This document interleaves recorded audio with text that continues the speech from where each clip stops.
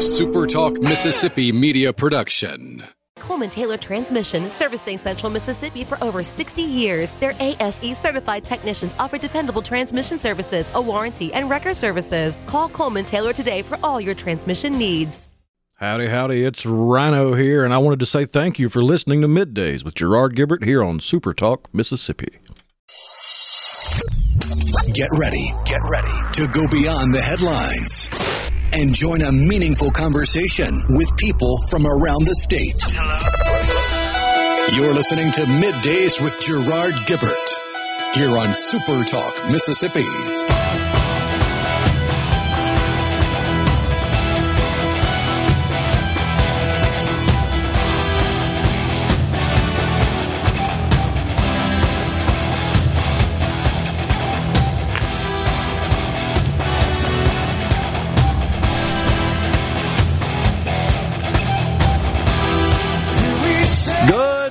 Everyone, and welcome to MidDays, SuperTalk Mississippi. I'm your host, Gerard Gibert, along with Rhino in the Element Wealth studio, guiding you through the middle of your day with facts, fodder, and fine music on this Hump Day. This would be the last one of February. An extended February. That is correct. We get another day. In a normal year, this would be the last day of February. That's right. But we got an old leap year on us here, right? And I am firmly in the camp of, since it only happens once every 4 years, it should be considered an international holiday. And everybody gets leap day off. Leap day vacation, huh? I can dig it. Well, I think the world can come to a halt for one day every 4 years. Yeah. I'd have to think about that one. I'm not sure that – I don't know that the bosses would be too happy about that one. Well, so I just completed an interview with our good friend Ricky Matthews for his show, Coast View. Ricky Matthews Show. Ricky Matthews Show. Pardon me, not the Coast View Show. Right. Thank you for correcting me there.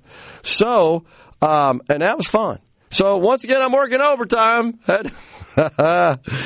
I'm happy to, though. This was a great discussion about, as you can imagine, health care. And that comes on the heels of the House Medicaid Committee yesterday passed HB 1725. That would be the bill authored by Speaker of the House, Jason White, which would implement so-called Medicaid expansion in the state of Mississippi. That passed, I attended the meeting. It was kind of short and sweet, honestly. Passed unanimously. I say unanimously because I didn't hear anybody say nay. There may have been those who abstained, but I didn't see it. And you know, it happens so fast. You kind of have to look. There's like 30 people on the committee. But nonetheless, it is passed without a whole bunch of consternation. I don't know what to expect on the floor. I really don't. I'm serious about that. I have talked to a number of legislators on the House side in particular, because they're the ones that's doing this deal first. Oh, pardon me. And so I don't know what's going on there. What is going to happen? I do know that leadership is doing what they always do. They're whipping the vote. And there are folks, I guess, that serve in the House there that are calling around, checking with their constituents as they should, and others to see where they stand on this. I don't know, Rhino, that I could remember such a high-profile issue that had support of leadership where the members of the respective chambers are not completely aligned. And I say that meaning that it's not like a little bit. It's like a lot of just differing perspective and position. And I mean, you could probably think of something, but that fits into that characterization. But at this point, normally speaking, if leadership really full-throated supports something, normally folks fall in line. Normally. You're thinking about it. You're not sure. Well, I mean, I think of stuff like tax reform, where leadership says we want to do this or that, and then the body goes, well, I don't know if I can get behind A, but I can get behind B. Well, sure. And then somebody else comes on and goes, I don't like B, I'm getting behind A, and it's... Well, I think that's part of the sausage making. But I think, however, even in tax reform, I think it's fair to say overall in the House, there was an appetite when Speaker of the House Philip Gunn made that his top priority. I would argue 2 years ago, there was a strong appetite in the House to fully eliminate the income tax, and a bill got passed. But remember, it was the first one that I supported. I thought it was the best one we've seen yet. But man, did it get some feathers ruffled, as they say, because it called for an increase in some consumption, sales taxes.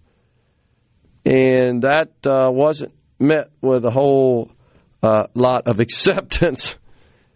And then it got over there in the Senate, and it died. But I think, Rhino, it's safe to say it died because, for the most part, Senate leaders, and there were some rank-and-file senators as well, that just fundamentally didn't support the concept of elimination of the income tax.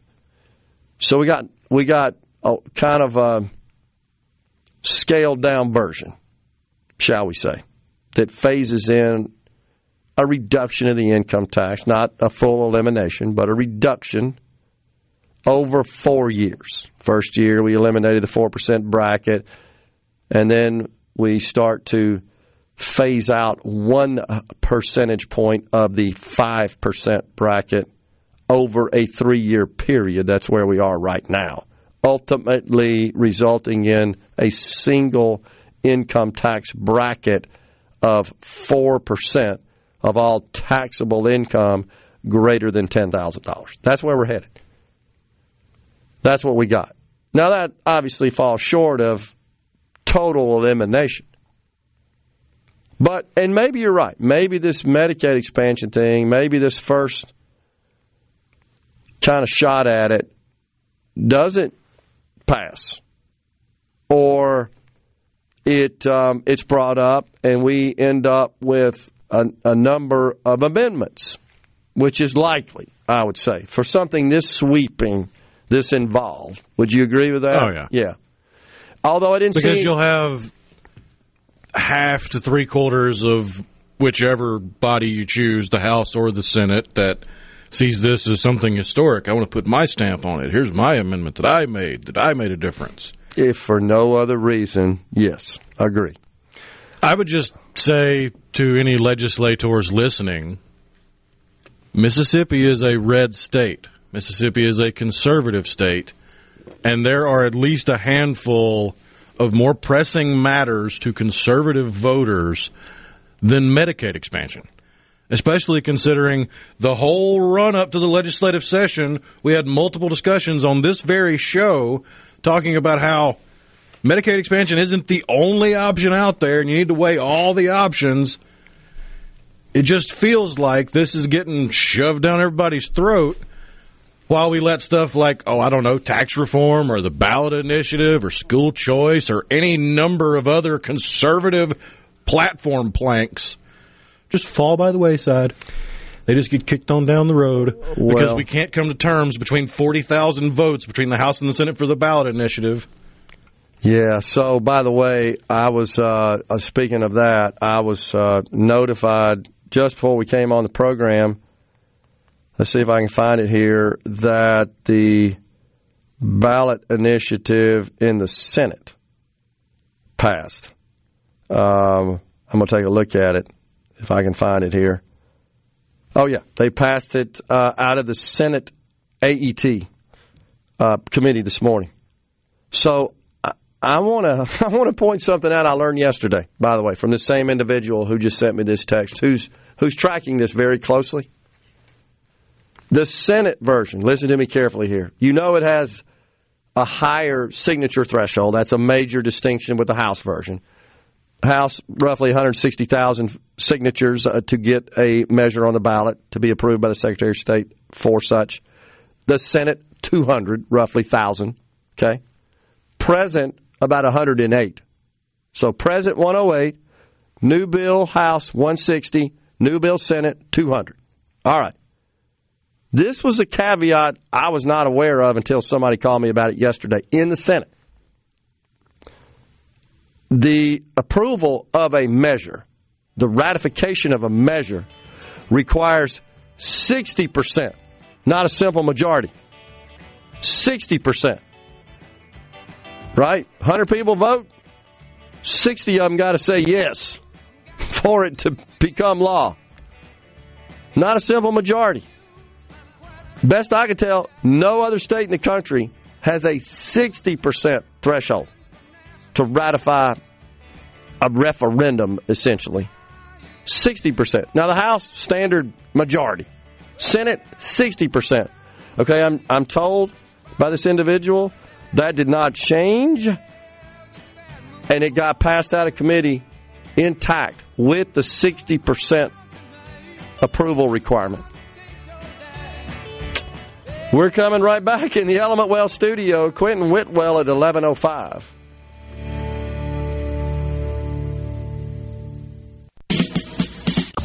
Gerard Gibert.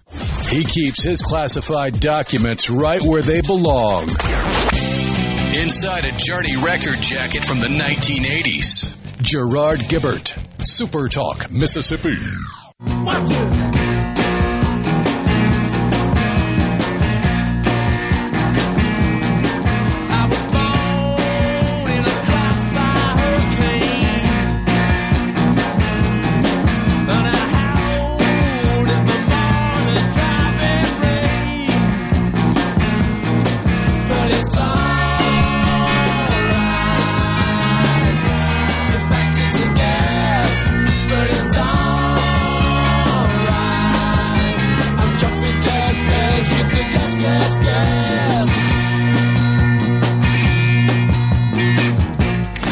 So you told me you just pulled it up. Tell the folks what it's concurrent resolution because it's got to go to the ballot to get ratified by the people to stick it in the Constitution to create the process. What's it called? Yeah, it's Senate Concurrent Resolution 527. It's a concurrent resolution proposing amendments to Section 33, 56, 61, and 72 of the Mississippi Constitution to provide that the people reserve to themselves the right to exercise the legislative power of the state to propose new laws. Okay. So do you happen to see in there the 60% requirement? Do you see that? I haven't found it yet. Okay. It's 7 pages, so it shouldn't be too hard. Yeah, no problem. But, I mean, I'm confident the individual that I'm communicating with is tracking this extremely closely. Yeah, it's on line... The Senate starts on line 83. Okay. The initiative measure shall be submitted to the electors. An initiative measure must receive not less than 60% of the total votes cast at the election. Okay. There you go. 60% threshold. So here's my gut feel. You tell me what you think. I'm going to go out on a limb here and make a prediction. You ready? We ain't going to get nothing. That's my prediction. I just don't know. You know, we have the point of contention last time, for the most part, I think it's safe to say, it was the number of signatures required. So as you recall, the House wanted to stick with the existing signature requirement, even though it's essentially null and void what's in our Constitution now. The Supreme Court has said as much, but it requires 12% of those who cast ballots, or the total ballots cast, in the last gubernatorial election. That amounts to about 108,000 signatures. The new resolution proposed on the House side is 8% of the total electors. And we have confirmed with the Secretary of State's office. That includes both voters registered in the state of Mississippi who were active and inactive. I can't remember the exact definition of what an inactive voter is, but as long as they're on the roll, the bottom line is that has to be counted as the total number of electors upon which the 8% is applied, and that's how you end up with 160,000 signatures required in the House. In the Senate, it's 10% of total electors, 200,000, a difference of 40. I'm still trying to determine whether or not this is the votes for the measure or if it means the measure has to get 60% of the total votes cast in order for it to be valid. And that sounds confusing, but let me see if I can break it down. Yeah. When you think of winning or losing on an election, yep, you usually think of a majority versus a minority. So 50% plus 1 versus almost 50%, 50% minus 1. Okay. The way this is worded, it sounds like they don't want an initiative to be on the ballot for a special interest group that nobody cares about and nobody votes on. So say you have 500,000 people that vote in the election. They vote for the governor, lieutenant governor, the secretary of state, whatever. But you only get I know what you're saying. 25,000 people vote on the measure. Okay. So, that's what happened on the flag. Remember, we were presented with choices on the flag. It wasn't do you want to keep the old flag or adopt this new? And it was, here are some choices. Hold on a second. No, I'm thinking about something different. I think it was the medical marijuana deal. Maybe not. When was the presidential election was 2020? Was the flag on the 2020 ballot? Because where I'm going is, I remember the Secretary of State telling us that more people voted for the ballot measure on the presidential ballot in 2020 than they did for a candidate for president. Meaning some people left the headline vote blank. They just didn't vote for a president, but they voted for a flag choice. That's what I'm remembering. There was more who cast ballots. So I think Weren't they both in 2020? Maybe they were both. Maybe that's what it was. But that's another part of this bill. It says you can't have more than two initiatives per ballot. It is confusing. There's no doubt. Because you got to have all this other text on the ballot to somewhat describe what you're voting on. But okay, I'm reading it. But the way that's worded, because it's worded, an initiative measure must receive not less than 60% of the total votes cast at the election at which the initiative measure was submitted to be approved. So that's confusing. I agree with you.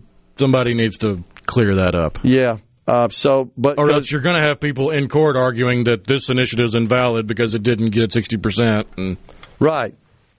Because the same thing could happen. You could leave a headline blank. You could just show up and just vote for whatever the ballot initiative is on your ballot and leave everything else blank. Or vote for everything but that, which would trigger perhaps this 60% threshold. I agree, it's confusing. But my understanding from talking to my contact is, the intent at least, is that 60% would have to vote for a measure. 60% of all the votes that voted in the measure, on the measure, I should say, would have to vote for it to pass, be adopted. Not a simple majority. That's my understanding. I will definitely clarify that. And I agree. I'm reading it too. I got it in front of me. It's a little bit confusing. I would agree with you. Because, and I think it's because 60% of the total votes cast at the election at which the initiative measure was submitted to be approved, the election is different than the measure, right? Is that kind of the way you're seeing it? Yeah. Yeah. So that is confusing. I don't see how that could even be that big a deal. I mean, that would mean 40% of the people who voted in an election would have to leave the ballot measure on the ballot blank, not cast a vote for it, not mark it, right, for it to fail, not be even considered. That's the way I read that. So that's confusing. I don't think there's any such language on the House bill. So what that technically, if that's the case, that technically means should the House bill become not law, but embedded in our Constitution, because that's where it goes, prescribing this process, and you have an election and there's an initiative placed on the ballot through this process, and let's say 100,000 people vote in the election, but only one cast a vote, I should say, for the measure, well, the thing fails. I mean, I guess that's possible. Or you could say, okay, 59,999 vote for the measure of those total voters in the election. Therefore, it didn't get the 60% threshold, didn't clear that. Thing fails. My only question for the Senate now, instead of just the legislators as a body, just the Senate, this is for you. Yeah. Why do you insist on having a higher threshold for signatures if you're also including a stopgap to make sure that it has a higher threshold of votes? That's true. Because you don't want it? Or is that what it is? Are you really tipping your hand to say we don't want this, we're just playing patty cake here? Because if so, say it with your chest. Quit hiding behind smoke and mirrors, Senate of the state of Mississippi. If you don't want the citizens of the state of Mississippi to be able to do things that y'all are too lazy to do, then come out and say it with some gusto. All right, so now I think you're going where I am, which is, okay, I don't think we're going to get anything. That's where I'm going with this. I really can't say why, other than fundamentally I think there are some folks that just object to the idea of governing being done by, in this case, it is more direct democracy. Then they should have the gumption to come out and say it instead of trying to stick in poison pills in bills they hope don't pass. Okay, well, I will point this out. You're right. Senator Polk has actually said that. Remember when he had the committee, I can't remember which one it was, that this thing was flowing through. He actually said that, and I don't think we need this. I'm paraphrasing a bit, but he didn't try to hide behind it. Quentin Whitwell, chairman of the board of Panola Medical Center at 11:05. It's Sam Creekmore. He's coming on at 12:20. Stay with us. From the Seabrook Paint Doctor, the stories that matter most to Mississippians. Gerard Gibert, Middays with Gerard, SuperTalk Mississippi.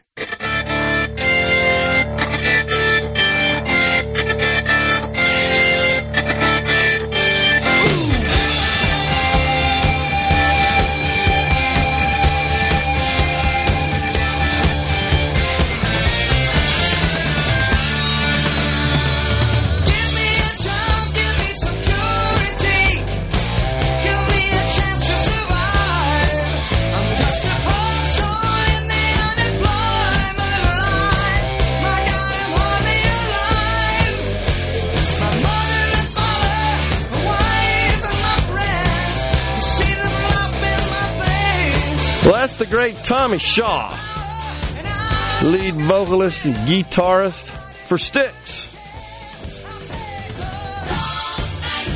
Blue Collar Man. That's kind of what we feel like sometimes right here, don't we? So, all right, so I know you and I were having this discussion about it is confusing language. We'll agree to that. And you can interpret it either way. Would you agree? Okay. Which is why I say it needs to be cleared up or it's going to wind up in legal battles. Okay, so I just asked my contact, right? And I said, this is the question. You tell me if you think I phrased this correctly to describe the confusion. 60% of total ballots cast in the election or 60% of votes cast on the measure? You agree? Yeah. Said on the measure, which is kind of what I originally thought. But then you would think they would include the word supermajority. Agree. I said, well, we just talked about this on the show, and the language is very confusing. Response, yes, it is. The only reason I know on the measure, in quotes, is because the author, Senator David Parker, told me. That's what I thought the intent. I said that. I think the spirit and intent is 60% on the measure. When you read that section, it is not clear. So my contact, who's working on this matter, working, by the way, to get the legislature to restore the ballot initiative. I want to be clear on that. This is someone who is paid to do so, okay, to get the measure process restored in the state of Mississippi. So that's where we are. But the language is lacking clarity. I think that's fine. I mean, we should point out, Rhino, that the drafting of bills is a monumental task. Oh, yeah. Every year. They're drafting attorneys that are and very assigned. rarely actually done in entirety by the author. That's correct. But every once in a while, the author will be the sole, or the person that dropped the bill will be the sole author, but that's very rare. But that then gets turned into legal language to meet the state requirements for a bill to become law. And those are drafting attorneys that do that based on what the members say. Okay, this is what I want. And I'm simplifying the process, but in general, that's how it works. And then they draft it. It's no different than if you were to meet with an attorney and say, I need a contract for do something. Here's kind of the essence of the contract, major provisions. And they turn that into legal language that complies with law, essentially. And there's a structure that legislative measures must comply with to be considered, voted on, and become law. And so it could be something. And a lot of it deals with the specificity of language. Correct. And it could be just a little bit of confusion here, or just a small breakdown. But nonetheless, I believe that is the intent. And now I got somebody that's telling me that is very trustworthy on this, that talked directly to the author, said, yeah, the intent is we got to get 60% of the votes on the measure to pass it, for it to be ratified, approved. So there you go. We'll see where that goes. I still think that that's going to cause enough problem with the House that we might not get anything. I could see how you could maybe talk about compromising on the signatures, but on this thing, okay, 55, I don't see that, right? I think it's either a simple majority or something else crazy. Super majority, for example. Man, oh man. Back to the C-Spire text line here. When it comes to, this is Dave from Monticello, Medicaid expansion, we need to think about the past gubernatorial election. It was a key component of Brandon Presley's campaign. The governor's been very well stated that he does not favor it. The governor still won handily. So is it truly something that the state of Mississippi citizens are clamoring for? It's hard to tell, is it not, that a candidate for office is elected or defeated based on a single issue like that. You could go through that process and try to figure that out. You also should consider that if we were to get, I believe, the ballot measure restored, I think one of the first things you'd see get to the ballot would be, if the legislature didn't do it, expansion of Medicaid. That's basically teed up right now, ready to get to the ballot. And it would pass. It'd probably get 70% approval because it'd get all the Democrats and at least half the Republicans in the state. Now, that's different. That's a direct democracy approach, but that's what the risk is of having a ballot measure. So just something to consider. On the C-Spire text line, the Speaker of the House, Jason White, said federal money is free. I'm retired but still pay taxes to feds. He's lying. Said that on Gallo this morning. I also pay my health insurance premium and utilities, as only 53% of Mississippi working-age people do. 53% of, I'm not following that. Only 53% of the people in Mississippi pay their utilities? I don't know where that stat comes from. But, okay, so the speaker's not lying. What the point being made here is that when you consider the financial model for not just Medicaid expansion, but Medicaid too, that it is primarily funded by the federal government. That's absolutely true. And in the case of Medicaid expansion, I think the sticking point here is when you say funded by the federal government is funded by taxpayers. Right, except 51% of the households in the country pay no taxes, no income taxes. In the state of Mississippi, for every dollar we send to the federal government sends us $3 back, which means that the deep blue states of California, New Jersey, Illinois, New York, they're literally funding the state of Mississippi. And I know you and I have had that discussion many times, and you could go round and round about that. But it's still the citizens living in those blue states paying taxes to the federal government that the federal government uses. I agree, but we're not telling Mississippi, I'm going to be devil's advocate here. Mississippians aren't saying, hey, federal government, just send me $1 for every dollar I send you, right? Because you know what happened if the state would crash. Crash, literally. And I get it, but I'm going to point something else out that I think has gotten so crazy, and I hate that it's even this way. When you start talking about, I send my taxes. I'm with you. But here's the reality. Between income taxes paid by individuals, the sources of revenue of the federal government, individual income taxes, corporate income taxes, Social Security taxes, Medicare taxes, those are the primary buckets. That amounts to about $4.3 trillion a year. We spend $6.3 trillion. So it's not like that your taxes that you're sending are covering all the spending. They're not. Thus, a $2 trillion annual deficit. We only send enough money to the federal government to pay for Social Security, Medicare, Medicaid, interest, and a few other federal assistance programs. We don't send enough money to pay for the military, to pay for all the other federal agencies. In fact, they have to get $300 billion of debt to cover their expenses. So it's not like, okay, well, and the other point I want to make, it's not like, okay, if Mississippi expands Medicaid, we're going to have to raise federal taxes. Well, that would be like saying, if we keep the Army going, we're going to have to raise federal taxes because we don't presently send enough money to fund that. Or you could say, well, we could fund the military, but we're going to have to do away with Social Security.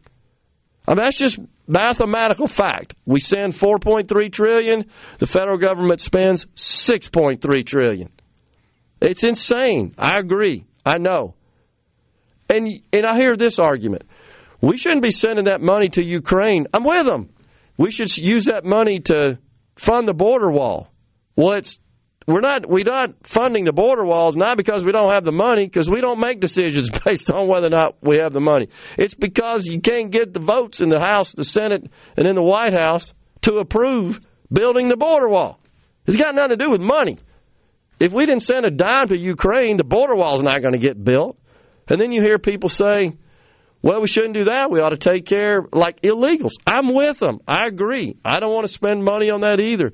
We got people in this country that are more needy. But it's not an either or. It's so many times we've explained that. It's not like they sit around the Congress and say, let's see, we only got $4.3 trillion coming in. So here's yours, here's yours, here's yours. Okay, we're done. We don't have any more. Nope. You know what they do? They say, how much do you guys want to spend this year? About $6.3 trillion. Sure. Okay, $2 trillion in deficit. That's what's happening right now. That's what's happening right now. It's not like that they're going to come for you and say, we're going to have to raise your taxes to pay for this, that, and the other. No, that's not how it works. We just print money. Now, you pay taxes at the pump in the form of inflation and at the grocery store indirectly, but it's not income taxes. After the break, it's Quentin Wentwell, chairman of the board of Panola Medical Center. One segment left in this hour. Stay with us. MidDays with Gerard. Good for America. Good for fans of justice and truth. Good for us. SuperTalk Mississippi. This is what we stand for.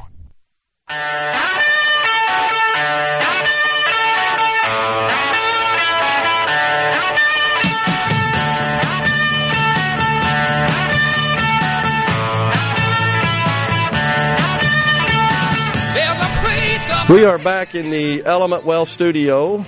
It is middays. So once again, Quentin Whitwell, chairman of the board and co-owner, Panola Medical Center at 11:05. That would be after the break. And then it's Sam Creekmore, member of the Mississippi House of Representatives, represents District 14, chairman of the Public Health and Human Services Committee. He's joining us at 12:20. Looking forward to that. So I get people saying, well, I pay mine, they ought to pay theirs. This is the important distinction. And I understand that. People concerned about, I don't want to pay the way for others. But consider this about Medicaid, which is unique in all the various welfare assistance programs. These aren't checks. These aren't deposits.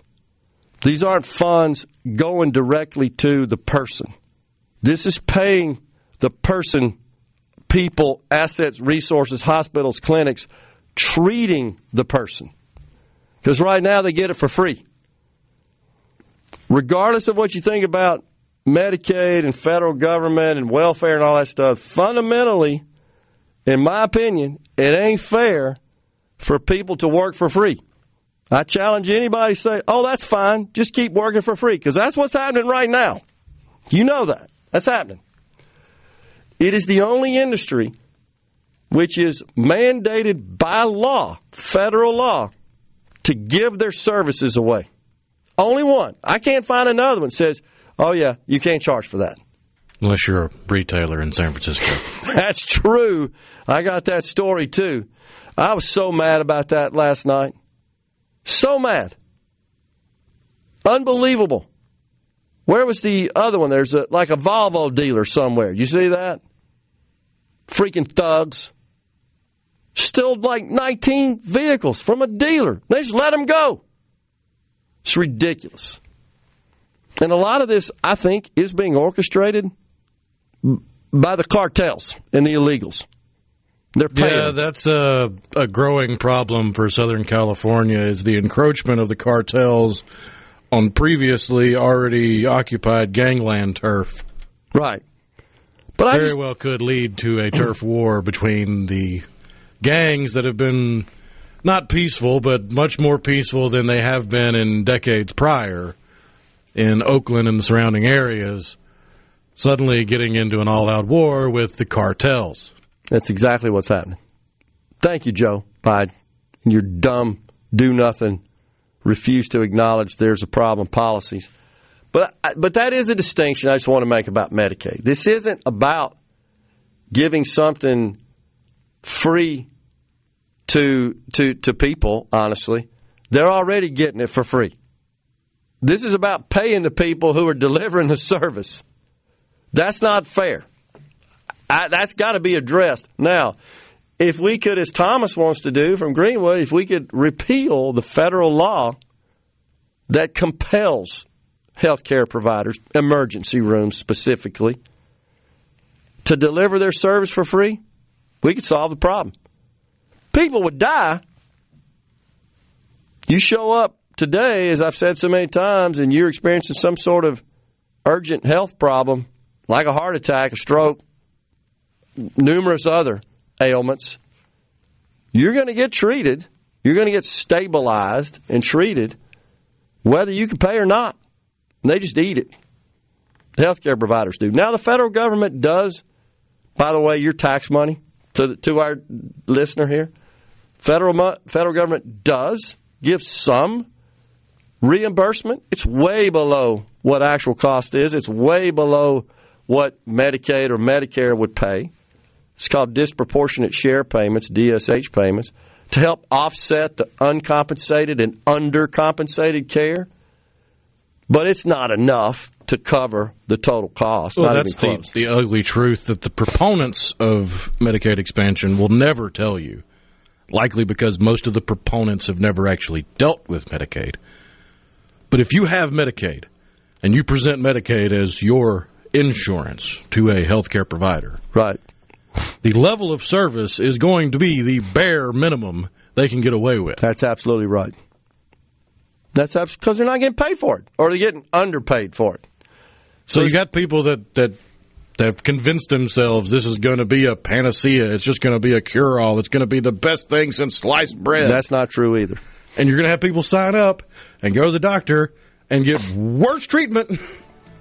That's absolutely not true either. Yeah, I agree with you. So, which is why I think some truth needs to be shined on the issue, which is what I hope we've done a little bit here and certainly during my testimony last week. But so I know this person says, I pay for everything. I have. For years, I've watched black women buy groceries with EBT cards and then see them in better vehicles than I can afford. Call me racist, but this is the truth. But here's the important distinction. The grocery store got paid. Got paid. The doctor doesn't. That's the difference. You don't present your EBT card to the doctor and say, hey, look, fix my heart attack. No, you just get your heart attack fixed. You get treated, and you get released, and you don't pay for it, and they eat it. And that's what's driving the whole industry crazy right now. Fox News, SuperTalk News next. Stay with us.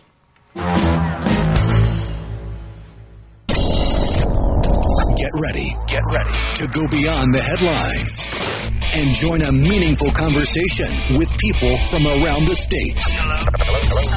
You're listening to MidDays with Gerard Gibert here on SuperTalk Mississippi.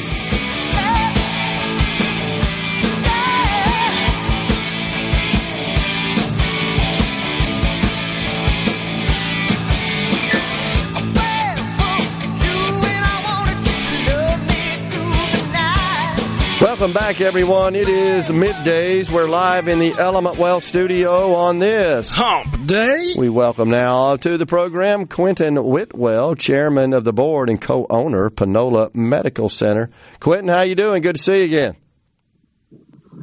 Hey, how are you, Gerard? Good to see you as well. You look very sharp in that tie, and I'm wearing my Lane Kiffin Ole Miss gear right now. I see that. I love it, man. Got the white pullover with the Ole Miss logo in view. That's awesome.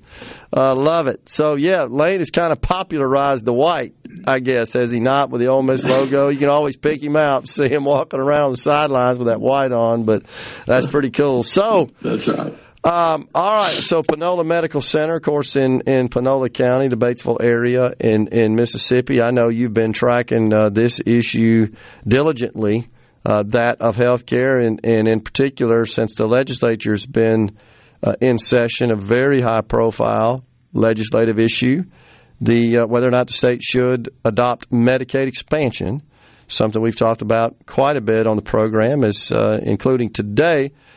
I know you're aware that the House committee, led by Chairwoman Missy McGee from the Hattiesburg area, it did, in fact, pass out of committee HB 1725. That is the bill authored by Speaker of the House Jason White, which would implement the expansion coverage group in the state of Mississippi.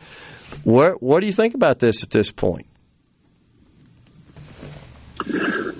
Well, first of all, just a little history. As you know, I've been watching our state and other states for a long time, especially in the South, who have been very hesitant to pass these types of laws. And we have worked very hard on the rural emergency hospital model, mainly because of the fact that Medicaid expansion has not occurred. And that enables us to operate through essentially all federal rules and regulations. So many of my hospitals I've converted to rural emergency hospital, which has a little bit of impact on the Medicaid expansion, but not quite as much.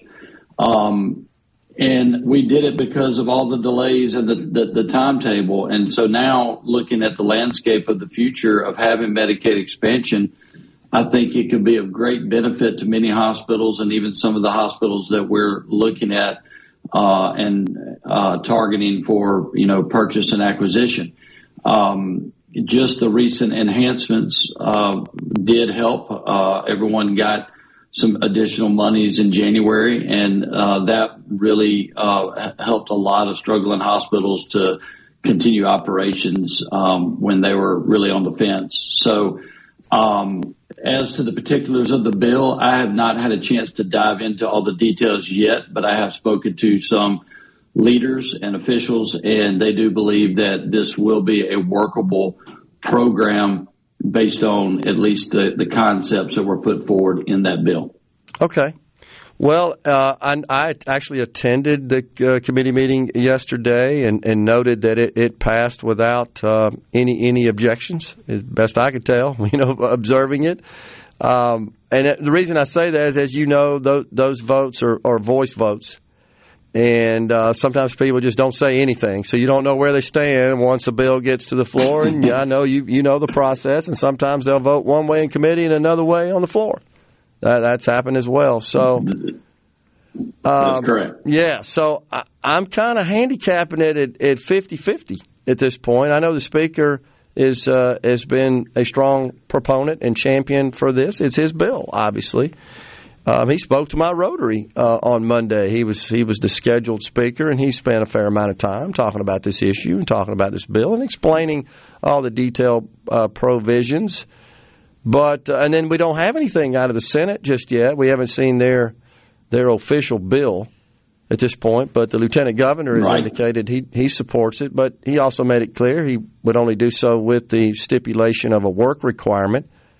And that does exist in the House bill. That is going to require a waiver from CMS. I don't know, Quentin. I'm kind of the opinion that CMS is not likely to approve that. The Biden administration made it clear when he was just shortly after his inauguration, as a matter of fact, we're not going to do that anymore. We're not approving these waivers for work requirements. Where do you think that's going? Right. Well, I've been wrong before, and I could be wrong again. I was very glad to see the enhancement was approved. As you know, last time you had me on your show, I was skeptical that they would allow the enhancement without the expansion, and they did. Yeah, that's true. I personally think that these administrations, politics is just, it's a different world now, as we all know, and it seems to be so polarizing. But my hope is that, at the end of the day, the state of Mississippi does have the right to pass what they believe is workable for them. There have been other states that have, redone the program and the expansion in the fashion that they feel more comfortable with. Sure. And I think the state of Mississippi should have the ability to do that. I think, things like work requirements, it's not something that Quentin Whitwell would put in there, but I understand the reasoning behind it. And it's pretty consistent with, what we've said all along on welfare laws and other things like that. And so, I just have to see the final product, but I hope that whatever Mississippi passes is workable, and I do hope that it is approved if we in fact pass it, because it really would be really bad if after all these years of rejecting it and not accepting the funding, if we finally say we're going to accept it, but then we don't get it. So Yeah, that's true. And, of course, the way the House bill is structured, if the work requirement waiver, if that waiver is not approved by September 30th of this year, the Division of Medicaid is would be instructed by law to continue to implement the program absent the waiver, absent the work requirement, is the way it's set up. But it does have a 4-year repealer on it. So, essentially, I guess you could kind of say it's temporary, it's a dry run. I think it's fairly unlikely that at the end of 4 years, either that repealer isn't pushed out or the legislature doesn't take some other action to extend it, make it permanent, something to that effect. You'd be talking about adding up to 250,000, maybe even more. We don't know the exact number, but most estimates peg it at 200,000 to the program. It's unlikely you just terminate the program and have these people go back to the uninsured rolls, which is a big problem in the hospital industry, is it not, Quentin? It is a big problem. I mean, the millions of dollars of uncompensated care that all of our hospitals are having to write off while we are providing all of those services, along with the fact that both commercial carriers and, of course, Medicare payment structures continue to go down, or prior authorizations and other things are stipulated that allow us to not get paid as often, the margins are just slim. And so when you're doing all the right things, you want to be compensated for as much as you possibly can. And, and I'm of course, the good thing about Mississippi, based on the reports I'm seeing and the things the governor's putting out, it looks like Mississippi's doing really well with the low unemployment workforce anyway. So maybe it's not going to affect very many people in Mississippi because we got people working. So that's a good thing. Yeah.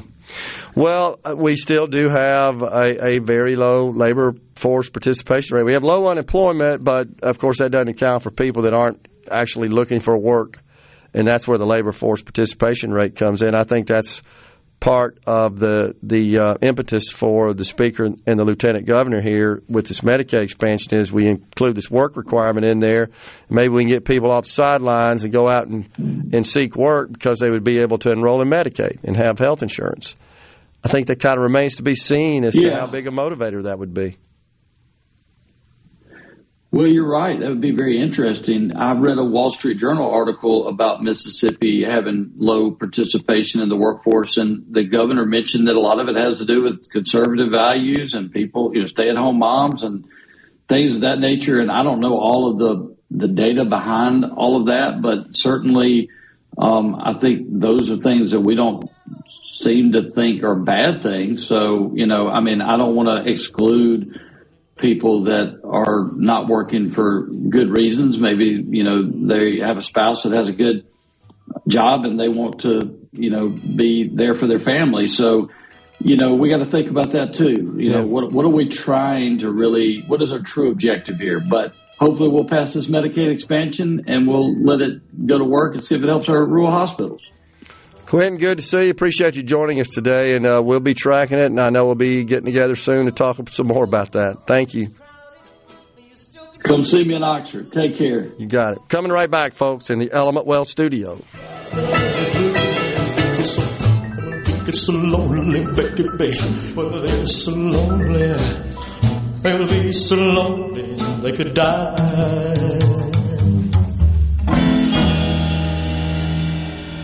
From the Seabrook Paint Doctor. The talk that keeps Mississippi talking. We're rolling. Hit it. Go. Play it. Middays with Gerard Gibert on SuperTalk Mississippi.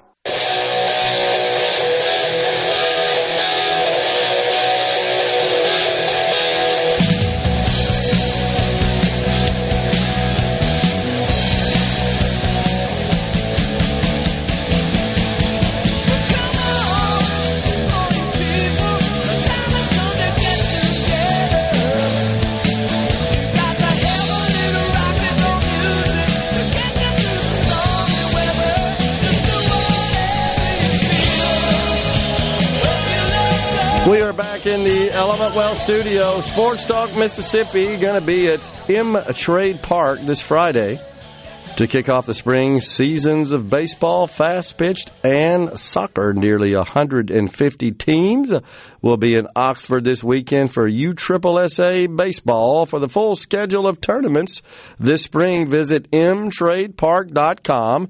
Don't miss the boys on Sports Talk live from M Trade Park in Oxford this Friday. If you're going to play M-Trade. Go to myelementwealth.com or call 601-957-6006 to let Element Wealth help you find your balance between income, growth, and guarantees. The Dow presently trending downward, down 72 points. It's come off its lows of the session. It was down over 200 earlier in the day. The NASDAQ down 63. That's because we got some GDP revisions, as we always do, to the fourth quarter of 2023 downward a bit. So it is thought by many that the economy is starting to moderate a little. And investors are a bit nervous about that. On the C Spire text line, Ben from Madison, I can't support the Senate's version of the ballot initiative. At this point, I wonder if leaving the process dormant until the state gains a congressional district is what's best. What Ben's talking about there is we do have a process that is prescribed in our Constitution, and that's where this has to come from, in our Constitution. But it is built around the state having 5 congressional districts. That is what gave rise to the lawsuit on Initiative 65, the medical marijuana initiative, that did pass, but then was challenged. The Supreme Court did strike down the measure. Said, well, it doesn't work because we don't have but 4 congressional districts with respect to the provision that requires an equal distribution of signatures across the state's 5 congressional districts. That is explicitly stated in the law. The problem is we ain't got but 4. So what Ben's suggesting is maybe we just ought to wait till we get 5. So, Ben, I'm not sure that happened in our lifetime, honestly. We are about, according to my calculations, just under 600,000 in new population short of gaining another district. So the present congressional district requires 761,000 and some, I don't remember the exact number, but roughly 761,000. So you take the total state population divided by 761, that's how many districts you get. That's the way it works. That's across the country, by the way. And that's everything being equal. That's right. That doesn't even take into account the fact that for population growth to get to a point of changing congressional districts, you have to grow almost exponentially faster than the country at large. That's exactly right. So, according to my calculations, though, that means that we're about almost 600,000 people short of adding a district where we'd have 5. I don't think that's going to happen anytime soon. Just that would be a 20% increase in our population. And we don't do that but every 10 years.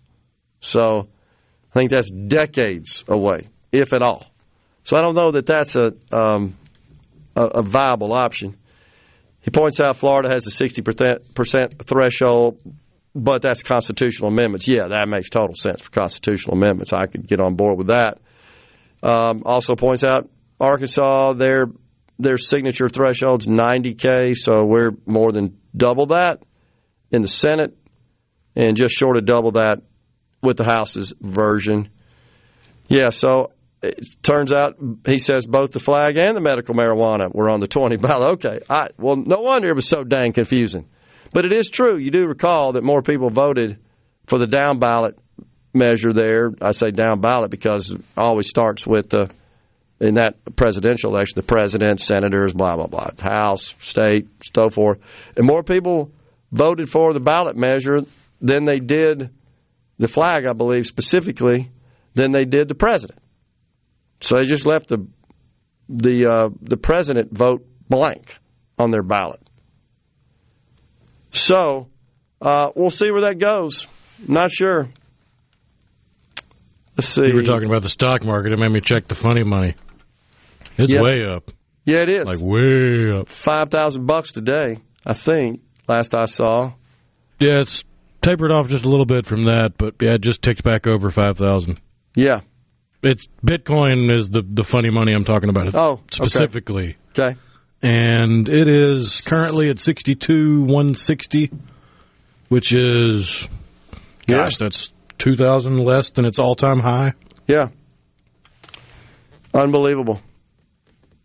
Jerry, this is Jerry let's see, on the C Spire text line. Good morning. A question that y'all may have already discussed, but why are the Republicans so bent on expanding the Democrat voting base? Huh? All this talk about restoring suffrage to convicts that have served their time. Their rights to a lot of things were removed when they were convicted. They gave up those rights when they committed their crime. Punish lawbreakers, don't baby them. It's really a matter of once they've served their time and fulfilled their societal obligation, should their rights be restored? It's a very difficult, complex question. I don't know any Republicans that are saying, yeah, we want to restore Democrats' voting rights. I think they come down on the idea that it's a function of rights and freedoms, and I think they see it as the right thing to do, the appropriate thing to do. Let's see here. The temperature, yeah. Mike from Corinth says temperature was 77, went through rain, temperature dropped to 55, less than 20 miles. I think that's headed our way. Is oh, yeah, it's already dropped 10 degrees out there since I got here. Oh, wow. Unlike the feds, we are running at a surplus, talking about the state. We have flexibility on how to allocate the money. That's absolutely true, but guess why we're running a surplus? The feds. That's why we're running a surplus. You just have to be honest about it. Now, in fairness, in respect for our legislature and our state leaders, unlike some states, they didn't go crazy and spend all that helicopter money the Fed showered upon us. Overspend it, I should say, placing us into a deficit situation and requiring us to borrow money. We did pay off a bunch of debt, but just the reality is, it's also true that our tax collections are in pretty good shape. Of course, now that we have reduced the income taxes are coming in, as expected, lower than the past because we've cut income tax rates. That's a good thing. People are sending less money in. Sales taxes is mainly as a result of inflation and, to some extent, a little extra money in the pocket from income taxes, but to a large extent, the helicopter money from the Fed, they're spending it, and that's generating more sales taxes, which is another big source of revenue for the state. Paul in Meridian, stupid question probably, but can the hospitals not write off the expense, or is it just too great? Well, sure, Paul, you can write it off, but write off like against taxes, a non-for-profit hospital?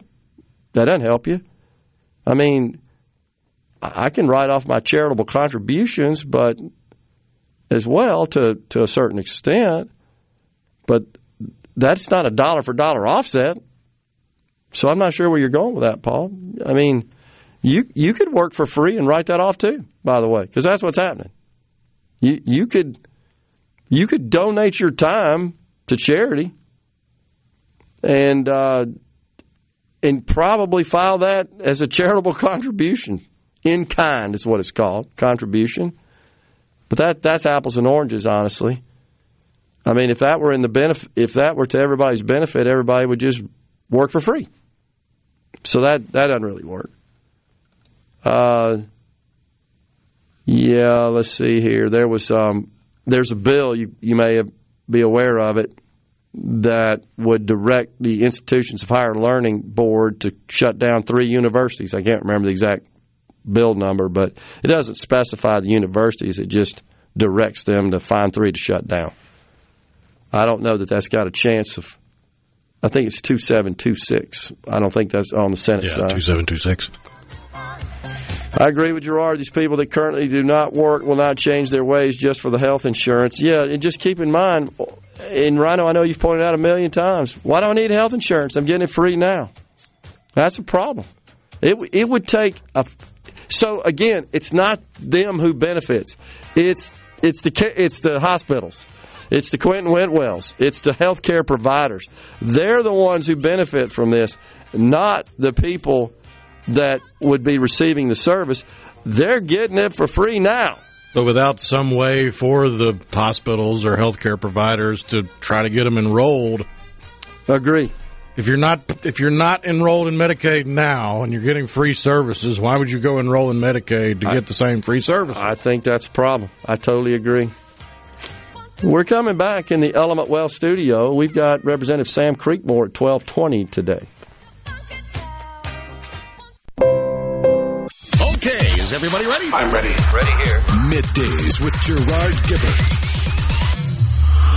on SuperTalk Mississippi.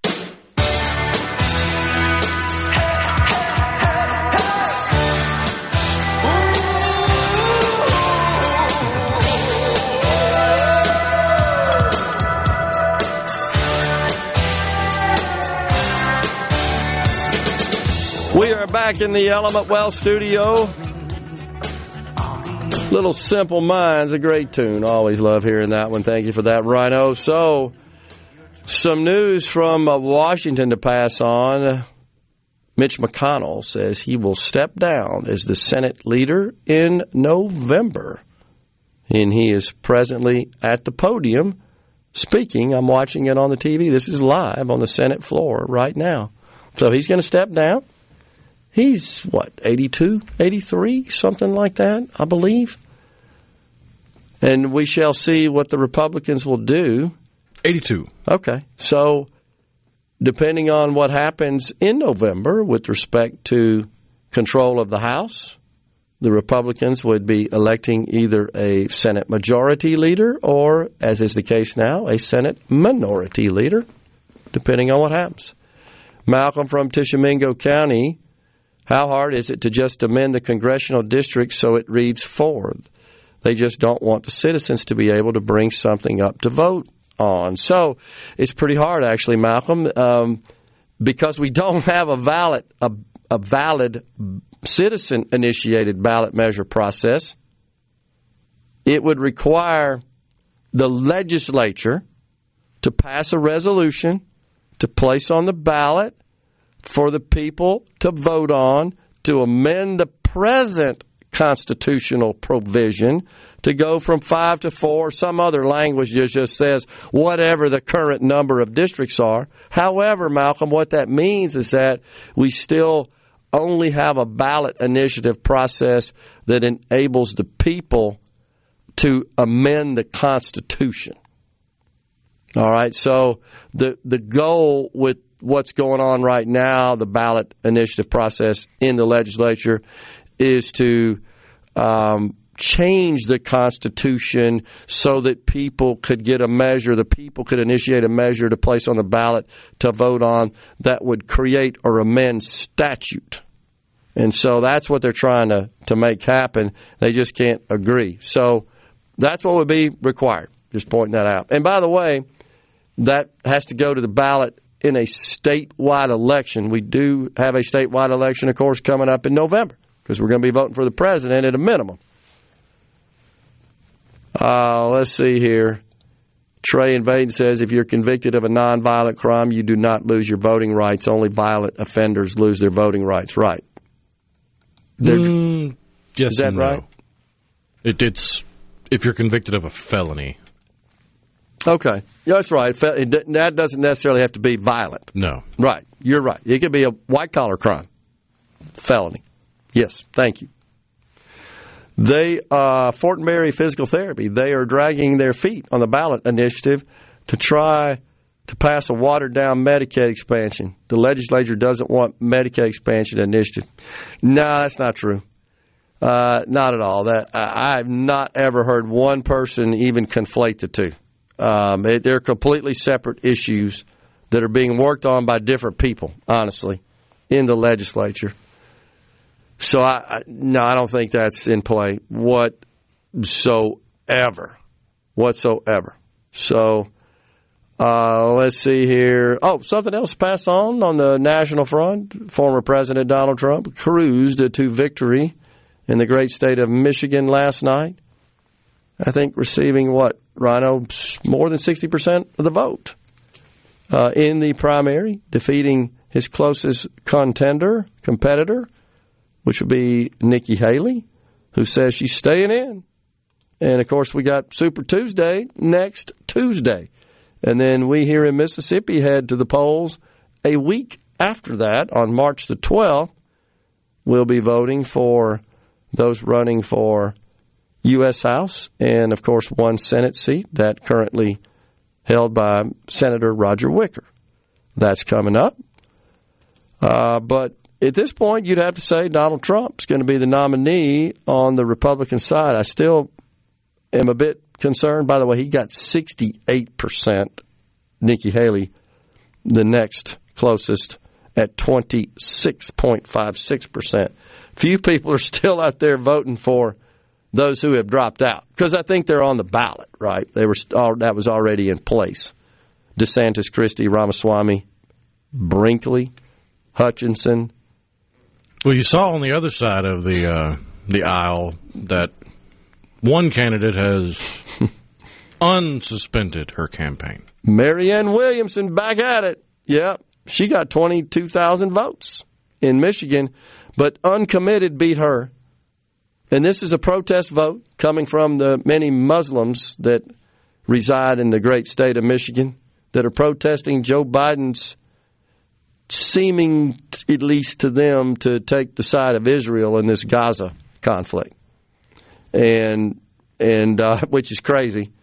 And so it's a protest vote. He don't want Again, I reiterate, you don't get to play the victim when you threw the first punch. That's so true. That's not how the world works, even if you don't have an IQ that's higher than the room temperature. Totally agree. I agree with you, Gerard, says Joe and Quitman. Those people that currently do not want to work will not change their ways just for the health insurance carrot. I may have already read that, but I just want to point out, it's because, as Rhino's pointed out, we've been all over this, that I think we'd have a hard time getting people to sign up if we did this, because they're getting it for free now, and unless the state spends some money in promoting it, and it could be that the hospitals do that. They spend money promoting it. Please go sign up so when you show up in my ER, I get paid for it. So, again, I'll say that in my view, I know that the legislature and those that are signing on to this truly do believe, the lieutenant governor does, and I think the speaker does as well, this is going to improve our labor participation rate. This is going to drive people off the couch and into the workplace. I honestly don't believe that. I really don't. And I could be proven wrong, and you know what? That's a good thing if I'm proven wrong, if that's the case, if this thing passes. But I don't see that. I don't hang my hat on that as rationale for passing this, enacting it. My big thing is it's fundamentally unfair that the hospitals have to take care of people and not get paid for it. I mean, and they're getting paid for it somewhat sideways and indirectly, not totally, but I have a problem with that. And, maybe Mississippi should consider requesting a waiver from the federal government to disenroll from EMTALA. Just don't let EMTALA apply to us. The Ronald Reagan law that requires ERs to stabilize patients when they show up. We just don't want to participate in that. And that way the hospitals could just turn people away that don't pay. They could not go to the emergency room. And it doesn't matter. If they die on the street there, they just die on the street. That's what would happen. There's no doubt. You know this. There's a whole bunch of abuse in the ER. But that's to a great extent because if you're uninsured, for the most part, you can't show up at a primary care clinic and be treated and see a doctor. Some will. But for the most part, if you show up, okay, how are you paying today? You're not getting past the receptionist, right? I've actually witnessed that sitting in the doctor's office. Okay, well, you need to go here. Since you don't have any insurance. You know that happens, right? Oh, yeah. It happens. So they get it, and then they say, okay, well, that doesn't do me any good. I can't pay. I'm going to just go to the ER. They won't turn me away there, and you end up with sniffles, and you hear that, and there's no doubt. That consumes valuable resources that should be available for truly emergency situations. You would hope that if this were to pass, it would address that situation and reduce those numbers of encounters. But that's only if people sign up and still are willing to wait and go. They're so accustomed to just showing up at the dang ER for anything rather than a truly emergency situation, which is what the ER is designed for. I've sat there before with my wife having a kidney stone attack in brutal pain, waiting to get through. And you look around and there's 2 or 3 people like, it doesn't look like an emergency situation. You know what I'm saying there, but they're still, by law, have to do something. So, we'll kind of see where that goes. Let's see here. Kevin on the road, if we expand Medicaid, that will pull people off of the exchanges, which means the hospitals will get paid even less. I believe it will hurt the hospitals, not help them. Totally speculative. I've tried to research that issue so many different ways. I've spent so much time. Here's what I can't figure out, Kevin. When you look at the income range of those who are on the exchanges who would qualify for Medicaid, They're in that 100 to 150% of the federal poverty level. They have coverage in the exchange.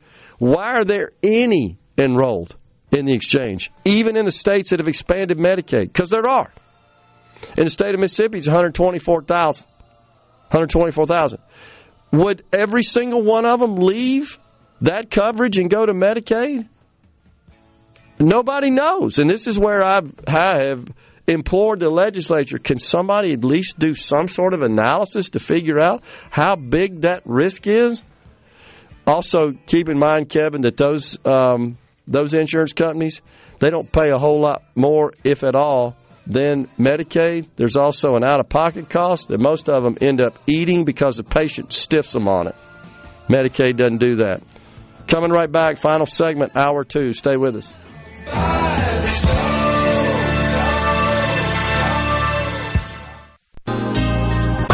It's so awesome! Middays with Gerard Gibert. Come on, let's get on with the show! On SuperTalk Mississippi. Roxanne, you don't have to put on the red light. Those days are over. You don't have to sell your body to the night. Roxanne, you don't have to wear that dress tonight. Walk the streets for money. You don't care if it's wrong or if it's right. Roxanne. We are back in the Element Well studio. 601-879-4395. That would be the C Spire text line. David Monticello says, let's see here. I want to make sure I get... Yeah, you mentioned the hospitals paying to promote it. What happened to the hospitals paying the 10% match? So the plan that is contemplated in the House version of the bill includes, follow along with me here, folks. The insurance companies pay a premium tax in the state of Mississippi. It's 3% of premiums sold. That produces revenue for the state. That's all insurance companies, by the way. That's not just health insurance. But the plan that is provided for in this measure, HB 1725, would levy an additional 4% premium tax in addition to the existing premium tax on the managed care organizations, the MCOs, which would be responsible for managing the Medicaid expansion population, just like they manage half or more of, or roughly half of the existing Medicaid program. There's two payment vehicles. There's the managed care, and then there's the fee-for-service, which is actually administered by the Division of Medicaid. But so this 4%, Dave, that when you tack that on existing premiums, Medicaid premiums to the MCOs, plus expansion premiums, that amounts to about $150 million a year. And that is roughly the cost, the 10% cost to the state of Mississippi for expansion. So it covers it. Now, in addition to that, just going through the math, forget about the program itself. Let's just look at the economics. In addition to the $150 million of additional premium tax, there's the bed tax from the hospitals as well, 10% annual share, which would fund that. And so existing hospital tax, I'm sorry, the existing hospital tax that would be redirected to fund the state share of expansion. All right, but on top of that, this is the big one. There's a 5 percentage point incentive from the federal government to the 10 states which have not expanded, such as Mississippi, to do so. And that 10% incentive, 5% incentive to the 10 states, 5 percentage points incentive is on existing Medicaid. Existing Medicaid, not 5% on Medicaid expansion, which the federal government covers to the tune of 90%. That amounts to, and it's for 2 years, for those 2 years, that's about $700 million.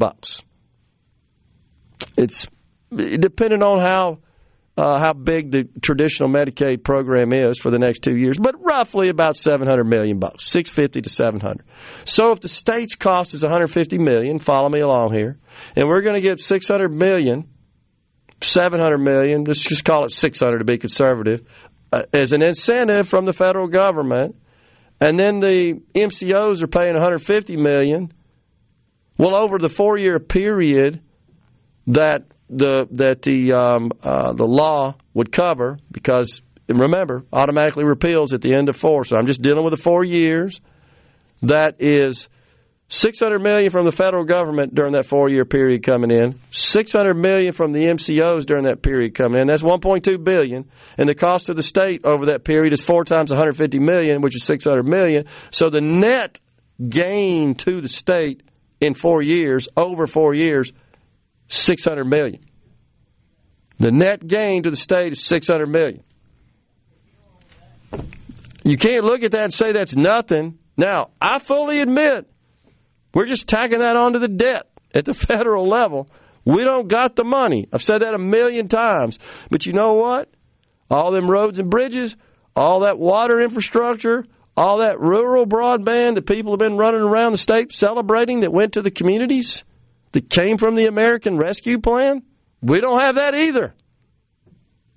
All that helicopter money, PPP and stimulus checks and additional Medicaid and all the other money, $3.2 trillion signed into law by President Donald Trump in 2020. We didn't have that either. We don't have any of it. But that doesn't enter in. I'm not saying this is the way to run the railroad. I'm just pointing out that never enters the discussion in Washington. We don't have that money. Who cares? We just print it. That's exactly what's happening every single day. And every time one of these folks is running for office says, I'm going to cut the radical spending. No, you're not. We're stepping aside for a break. We got Fox News, SuperTalk News. In the next hour is Representative Sam Creekmore. Stay with us.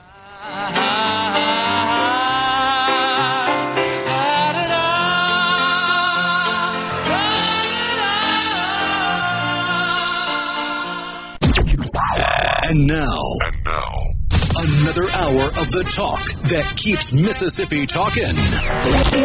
Middays with Gerard Gibert. Begin your transition now. Now on SuperTalk Mississippi.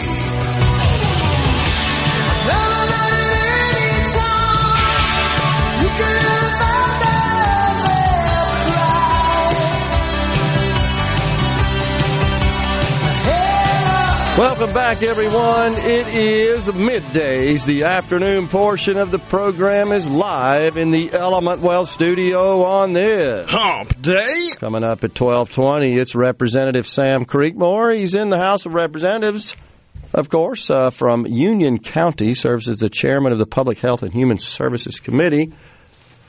Thomas, you don't know the rules, man. That's all I'm going to tell you. You just freaking don't know the rules. I know you think you got all this figured out, but you don't. So, let's see here. So someone said that they're part of a Christian share network, MetaShare. It's called Samaritan. I know there's a few of them out there that have got some members. They're pretty good deals. And, yeah, in general, your provider's not going to accept that insurance, and you're going to have to pay out of pocket and then file it and wait. If you're in a position to do that, it's probably a pretty good deal. The vast majority of people in this country don't have $400 in their bank account. They can't do that. And let's be honest. The overwhelming majority of people in this country, in this state, when they go to the doctor and they've got insurance, they want to put that card on the table, hand it over to the person checking you in there, the receptionist, whatever, and then see the doctor and be treated, and then maybe have a copay or a little deductible or some patient responsibility that you'd have to pay. Sometimes, like you said, Rhino, they'll collect it in advance. Hospitals, I know. If you can, and they'll tell you, if you can't, we'll make arrangements, and they'll come up with a gazillion different things. Most of the time, they eat it. It's what happens. But that's what people want. You're going to file it. Insurance company will settle up with you. You'll send me a bill for my so-called patient responsibility, and I'll pay it.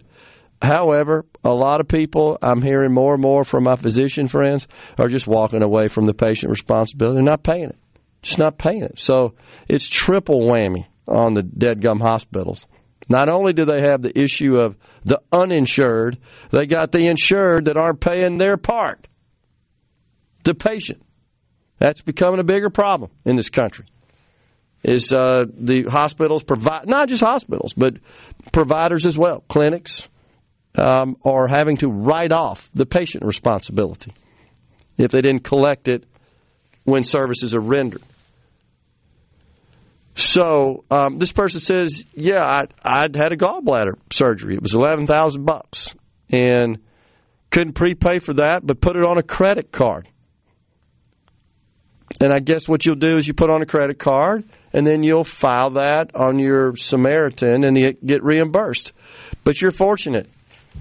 You got sufficient enough credit to put $11,000 on a credit card. That's just unusual. Most people don't have that. That's not realistic. People that make $15,000 a year, I promise you, they don't have credit cards. We're lucky if they got a bank account, much less a credit card that can handle that. So I asked the question, what would you do if you showed up and you, God forbid, don't want this to happen, were experiencing heart failure, and that resulted in $100,000. And that's about what it costs these days, Rhino. You know that for open heart surgery? It's $100,000. You going to pay for that up front? No. Most people can't. They're going to have to rely on that insurance. Well, if they don't have any, then the hospital eats it. Now, I know that when I was going through the math on the premium tax, sure, that premium is being paid by Medicaid, which is being paid by the federal and the state. So Robert and Brandon says, who's actually paying all these policy taxes? Don't they just get passed on to policyholders? Well, in the case of Medicaid, the policyholders would be the state of Mississippi and the federal government. So, yeah, it makes sense. I get it, Robert, where you're going, but keep this in mind. I'm not saying I like this. I'm just pointing this out. The federal government is paying for 90% of this. State pays for 10%. So of those policy taxes that are being baked into the premiums, 10% of that's on the state, 90% is on the Fed. And the Fed's not going to raise taxes to do that. Why? Because their votes aren't there in the Congress to do it. And they just print money because they can. Now, I did see an article from a few months ago that somebody sent to me that said 4 out of 5 people in the country favor raising taxes on the wealthy and corporations. 4 out of 5. Well, that includes so-called conservative Republicans as well. But then there's a caveat to it because I think somebody tagged me on this crap on Twitter, one of our detractors that likes to troll us. There's a caveat. It was in lieu of cutting Social Security and Medicare. That's the way the question was asked. They failed to include that little nuance. Well, of course, if you told people, I'm going to take your benefits away unless you let me tax those dirty, greedy, rich people. Yeah, most people would say, take my benefits away. Okay, well, fine, tax them dirty, greedy, rich people. Agree? Yep. That's how people would answer. Well, they forgot that little nuance in there. Because the people that feel the need to be worthless, useless, mind-numbingly stupid trolls on social media don't have an ounce of nuance in their pathetic little skulls. So true. But they're just ate up with dumb. So I get it, Robert, and I got to tell you, I asked the exact same question, of course, just to make sure I understood the model, and there is actually a federally prescribed model. So you know that the federal government literally limits the profit insurers can make. And what I mean by that is it says for every dime you take in or dollar you take in, 80 cents has got to go out. You can't make any more. You can't, achieve efficiencies. You still got to pay 80 cents out the door to the people delivering the care. It's regulated profit is what it is, the health insurance industry. And that includes MCOs that service Medicaid. So, yeah, you can shell game that money all day long. I'm with you. And the $600 million, the $700 million, the Fed will send the state of Mississippi, should it pass Medicaid expansion. No doubt. That's just adding to the debt, just like Medicaid is. The $6 billion they send to the state of Mississippi every year. We don't have that money either. Nor do we have the money for all the roads and bridges and the airports or Homeland Security or law enforcement.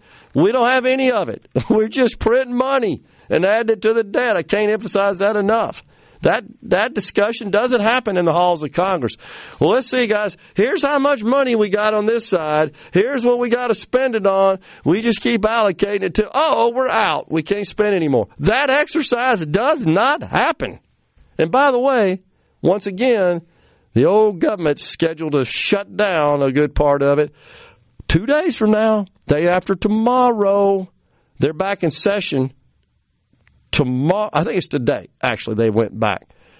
What are the chances we're going to get some legitimate, regular order spending bills to fund the government? I'd say 0 to zilch to none. Here we go again, the old continuing resolution. This is what's insane that drives me crazy. Just wanted to point this out. This is to fund the budget, to pass bills to fund the budget for this fiscal year, which ends in 6 months. We're halfway into the year, and we ain't got a budget yet. You couldn't run a private company like that. You couldn't. You'd get laughed out of town. You'd go bankrupt. Oh, imagine that. So think about that. We're literally deliberating legislation or a spending plan to fund the government for fiscal year 24, which began October 1, 23. How could you take a day off? Your butt ought to be in the Capitol 24 hours a day until you pass it in regular order spending. And that's the nonsense that we're in. The nonsense. Shutting it down, Thomas, assures, I promise you, that Joe Biden will be the next president and Democrats will own the House and the Senate. And your taxes will go up dramatically. I promise you. That's just one thing, because I know you care about that. So, yeah, I know, Thomas. You work for AT&T, and I know. Blue Cross is a third-party administrator, just like they are for the state of Mississippi and many other large entities which have employees in the state of Mississippi. That's very common. I get all that. He says, why did the dregs of society choose to pass weed on a ballot initiative instead of Medicaid expansion, since you say a ballot initiative process will result in Medicaid expansion? So the dregs of society, Rhino, that's who supported that? That must be his new phrase of the week. Thomas, I'm telling you. Which long-dead philosopher used that? The Hospital Association would get a measure on the ballot. It may not even just be them, but there are entities that would. We're coming right back with Representative Sam Creekmore. Stay with us. Greatness. Check it out. Let's do this. The talk that keeps Mississippi talking. Middays with Gerard Gibert. Let's get on with it. On SuperTalk Mississippi.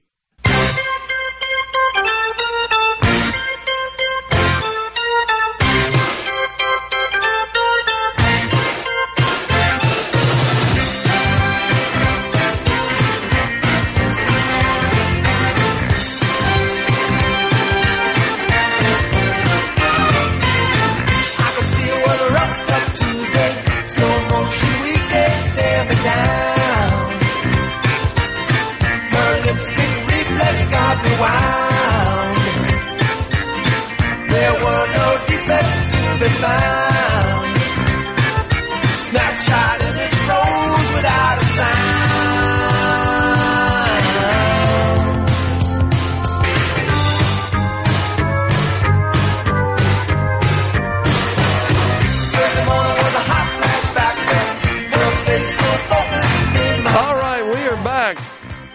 The J. Giles Band, Centerfold, I think, is kind of one of their more popular tunes. I think they were around when I was like in middle school or something. They're pretty old, aren't they? They are. Yeah, so that's a good group, then. Yes, it is. We got Representative Sam Creekmore. He represents District 14. That's Union County, New Albany, Mississippi, up there in the north. That's it. You've been up there a few times. I have. I love it up there. My daughter's boyfriend, a New Albany native as well. Okay. Yeah. So I've been up there. He's Mr. Creekmore, the Representative Creekmore, serves as the chairman of the Public Health and Human Services Committee, and we are glad he's on the program today.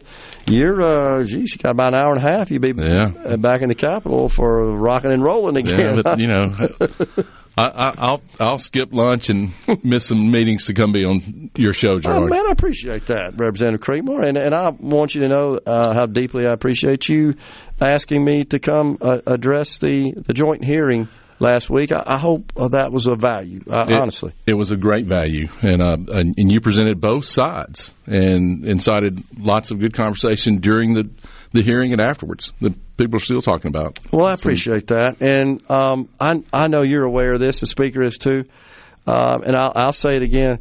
I think I'm the only person in the room that's not getting paid while I'm in there, and it's because I like you and everybody else in there. I love the state. I want the best for the state. We're all trying to get to the right decision here. Well, and to me, that's where it all starts. So let's just look at our state and the health of our state, which is not good. It's last. And if you just start with that basis right there, what can we do to make our state and our people healthier?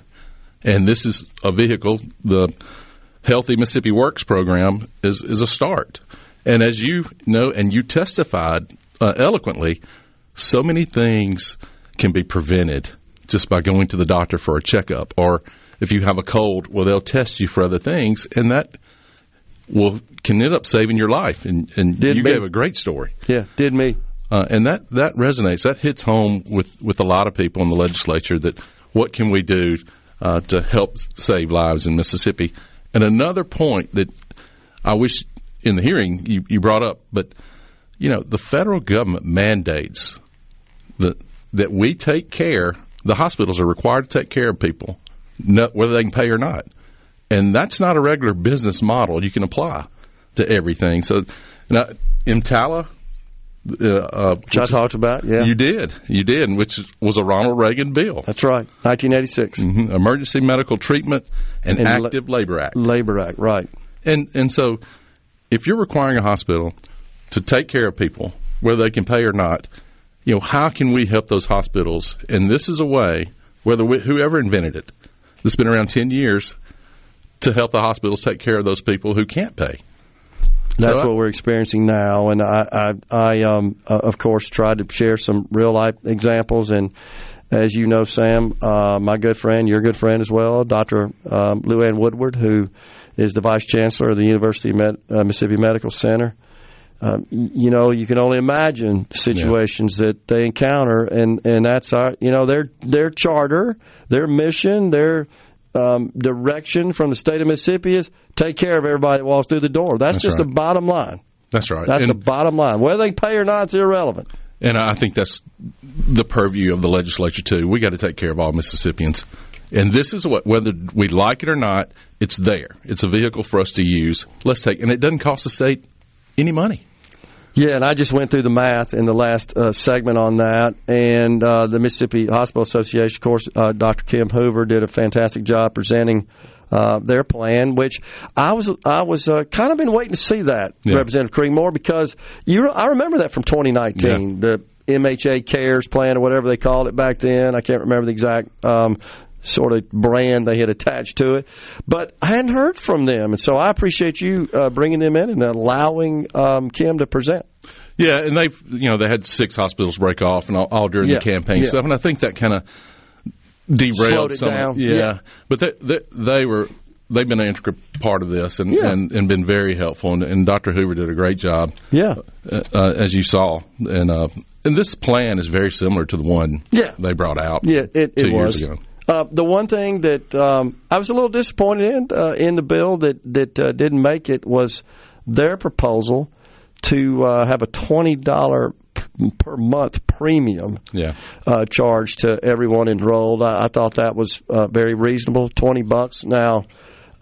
Provided we could collect that. I get worried about that because we got a lot of people that don't have bank accounts. We don't have a way. They don't have credit cards, don't have bank accounts, and you're waiting for them to send money in, and that's a nightmare. And then you got to have a big apparatus at Medicaid or somewhere in the state to collect that money. And maybe that could be dealt with. Maybe the MCOs deal with that. I don't know. They're more structured to. But that would assuming 200,000, which is what they estimate sign up, that would generate $48 million a year to go towards the program. And those are jobs. Yeah. Those are money for hospitals. That will help. Definitely help. And plus, there's a 5% incentive for 2 years from the federal government, which amounts to, depending on the size of traditional Medicaid that they would apply that to, it's between $600 and $700 million, according to my calculation. That will come into our state. Yeah, that's huge. And make no mistake, I mean, these people are 19 to 64, and if it's a single individual, they're making $20,000 or below. It's tough. And this would provide them insurance. If it's a family, they're making $34,000, and this would help them live healthier lives, and that's not a big ask, if you ask me. Well, Representative Missy McGee, who chairs the Medicaid committee, she shared that her goal was to get us off the top of the list in infant and maternal mortality, which is just so disheartening, honestly, and these are real people with real health problems, much of which could be avoided, as you know. Absolutely, and let's look at the Mississippi Delta too. We've got a plan to help those hospitals as well. We wanted to get Medicaid this bill out first, the Healthy Mississippi Works bill. And then we've got a bill to hopefully help the Mississippi Delta. It's in the Senate. Came out of committee today in the Senate. We have a companion bill in the House that we'll hope to bring out Tuesday. This is totally separate from Medicaid here. Just totally separate. Some sort of financial assistance we're talking about, like we kind of did last year. We had something. It will be, but it's specifically for the Delta, less DeSoto County. Okay. And it's a volunteer. They're not required to join this network. Okay. But it's the Delta Regional Health Authority, and it'll create a board that oversees them. And unlike the hub and spoke method where there's a central hospital, the main hospitals that join, instead of them competing for doctors and competing for services, they'll each take certain services that they specialize in and then share. Okay. So if you're having a heart issue, you'll go to maybe Greenville. If you're having cancer, you may go to Greenwood. Okay. Makes sense. So and then they can pool their resources and compete with other regions for doctors and specialties. So we've got that coming down the pike too. And so, but we want to get the Healthy Mississippi out first, and then go from there. Well, I know that the speaker has been championing this. He's the author of the measure, and so it came out of committee yesterday. It really wasn't a lot of consternation. It was fairly short and uneventful, honestly. And then Chairwoman McGee held a vote, and it was unanimous, best I could tell. Yeah, and she's put in a lot of work and a lot of time on this. She has. And honestly, you may think, well, this just started since January, but these plans have been vetted and gone through for a couple of years. Again, we talked about the hospital plan, but so there's been a lot of work put into this, and I'm excited to see what happens today. Well, it's different, do you not think, Representative Creekmore, in that former Speaker of the House, Philip Gunn, who you and I have tremendous respect for and was a fantastic Speaker of the House, a great leader for the state of Mississippi, did much good. This is something he could just never support. He never did support it. And I have great respect. He's been very kind and good to me, and really a mentor of mine. Sure. And hope, just like for you, I hope he'll continue to serve Mississippi. Yeah, absolutely. But yeah, it wasn't going to come through with his leadership. Speaker White has just a different perspective and attitude towards this. I think that's why we're where we are. Yes, he's got a wife that's in the business, and his daughter will be a freshman at UMC. I didn't know that. She's in the rural health program. Well, if you can stick around, we'll continue the discussion. We got Representative Sam Creekmore in the Element Well studio. We're coming right back. Electric Avenue. Oh, yeah. Rock it in the daytime. Electric Avenue. Rock it in the night. Electric Avenue. Electric Avenue. Electric Avenue. From the SeabrookPaint.com. Okay, is everybody ready? I'm ready. Ready here. Middays with Gerard Gibert on SuperTalk Mississippi.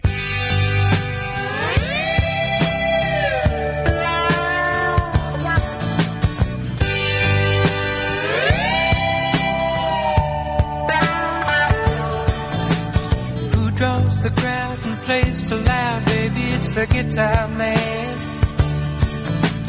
Who's gonna steal the show? You know, baby, it's the guitar man. He can make you love, he can make you cry. He will bring you down. We are back in the Element Well studio. We're visiting with Representative Sam Creekmore. That would be Brett. That's about 1971 or so. I saw him at the Mississippi Coliseum, as a matter of fact, when I was growing up. All right, so this one of the things that Chairwoman McGee talked about and has been talking about that of course, this legislation flowed through the Medicaid committee was the objective, one of the major objectives being to improve the overall quality of health and healthcare outcomes for Mississippians. And so one of the things I asked her, Representative Creekmore, is kind of what are the metrics that we will be tracking, and what's the process for that? I didn't really see anything specifically in the bill around that. What can you help us with there? Right, and I don't think there is anything to measure it in the bill. However, the Department of Health, and they put out reports annually about just like the infancy mortality, yep. Obesity, and just a very detailed report every year. Yep. And Dr. Edney's in charge of that. So that will continue. And one of the things we did this year is have a hearing with Dr. Edney and the Department of Health and reviewed all that data that they record. And we'll continue to do that. It was a joint hearing with the Senate, and we'll continue to do that annually when we're in session to have those hearings and see if we're improving from that data. It may not be as detailed metrics as perhaps you're thinking of, but I don't know that I have anything in mind, but that data is there, and we'll continue to record that and monitor it in the legislature. Okay. Well, and Dr. Edney is a huge outspoken advocate for health in his role, more so than health care policy, as you know. He's way more oriented towards health. He is, and he has a passion for Mississippi, as we've talked about, sure. and really cares about taking care of people. And I think professionally is an addiction specialist, if I'm not mistaken. That's correct. Right? It's a practice area. And his wife's a music therapist. I didn't know that. So that helps with addiction and all. Yeah, music therapy is used a lot in that aspect. But yeah, it's a very detailed reports that he gives, and it's good, useful information. And I won't forget it. He was he was so excited that we've moved from 50th to 45th in obesity in the United States. And I'm thinking, that's still not good, but that's improvement. Progress. Yeah, sure. And so that I thought that stuck out to me. But he kind of summed everything up, and I like this phrase, but a healthier Mississippi makes a wealthier Mississippi. Yeah. And I like that. And that's, at the end of the day, that's what we're looking for, a healthier Mississippi and a working Mississippi. And I think that's true as well. Certainly the Lieutenant Governor, the Speaker have both suggested that as drivers for their support of this action. They believe that this would improve the health of the state and also improve the labor force participation rate, something we all know we got to do something about. Yes. I mean, that's one of the biggest issues we have. I mean, everybody needs workforce, and we seem to be lacking it. Yet, we only have 53% participating. So I know. Whatever we can do to incentivize people, and this is an incentive, if you can get health care by working, let's do it. Let's go out and get a job. All right, so we don't have anything thus far, right, out of the Senate. As far as I know, we have a placeholder framework. That's it. That's all I've seen. Forward code, and that's it. Yeah. But we're told something's coming. That's what I'm told, and I've worked closely with the Senate side, not necessarily on this Mississippi Works, but in the healthcare realm with Bryan, and it's unique. And we're constantly talking with their leadership, so they're on board from the ones I've talked to with this plan, and I think they'll produce one. Well, and the lieutenant governor was on a couple of days ago with Mr. Gallo, and he said the same, but he made it very clear he could not support any measure that would implement this new coverage group expansion in the state of Mississippi without this very explicit work requirement. Mm-hmm. But there are some who have concerns, Representative Creekmore, that, okay, if we don't get the work requirement waiver approved, that the Division of Medicaid, in accordance with the measure as drafted, would still be instructed to implement the program, though it does have a 4-year repealer on it. Right. It's essentially a pilot program, and that is true. If for some reason the work requirement is struck down, there is a provision that this can continue forth. Not necessarily in a traditional Medicaid way, but it still has other requirements. But yeah, but we're optimistic the work piece will remain in there. From the federal point of view, mostly run by Democrats, I mean, they want a red state to be part of this. That would be, and I've said that before, though I'm not, because the Biden administration has been clear that if we're not going to approve any work requirements of Medicaid programs. However, if it's for a deep red state to expand, something they desperately want the 10 states which haven't expanded to do, maybe they'll have a different take. Yeah. If we don't ask, it won't happen. I agree. We're going to go forward with it. I agree. And, of course, this would have to come from the Division of Medicaid at the instruction of the governor, right? Right, which is a unique... Yeah, it is. It is, because the governor's made it clear he doesn't support this. He does, and he has, but I'm hoping that we had the votes, and I think today we'll bring it out, but to send the message that, at least on the House side, there's a real care and want to get this through. And if we can get 2/3, wow, that'd be incredible. Well, you know what the lieutenant governor said is he thought that the governor's main concern, and I share it as well, is that if this is something that's going to come at a significant cost to the state of Mississippi, that's a problem. And I'm with him. I think most people are. But what we've seen in the financial model, to the extent that it is accurate as projected, is that it's several years out before the state really has any financial investment to be made. I mean, I use the analogy of, if you're going to give me $100, if I give you 10, I'll make that deal every day. And that's essentially what this is. Sure. And I've done the same thing. Yeah. I get that strictly from a financial perspective. I know you do. Yeah. And so, based on the additional tax that would be levied on the MCOs, now folks have said, okay, well, that's going to be baked into the premiums. That's true, but the majority of that's being paid for by the federal government as well. So that's right. It's a shell game to some extent. There's no doubt, but just in terms of the state of Mississippi's general fund spending, which is the way you have to look at this, it's really several years out before the state of Mississippi would be responsible for providing the matching funds when you think about all the inflows. That's right. And going back to paying, the citizens of Mississippi that pay for insurance or pay for their medical expenses are already paying. We're paying it now. Otherwise, the hospitals would all fold today. They'd fold. Yeah. They couldn't survive, and that's baked into our commercial premiums. That's also baked into the state's insurance plan as well, as you well know, and there have been some concerns about seeing those premiums rise to state employees. And we've seen this program from President Obama to President Trump, and it's still here.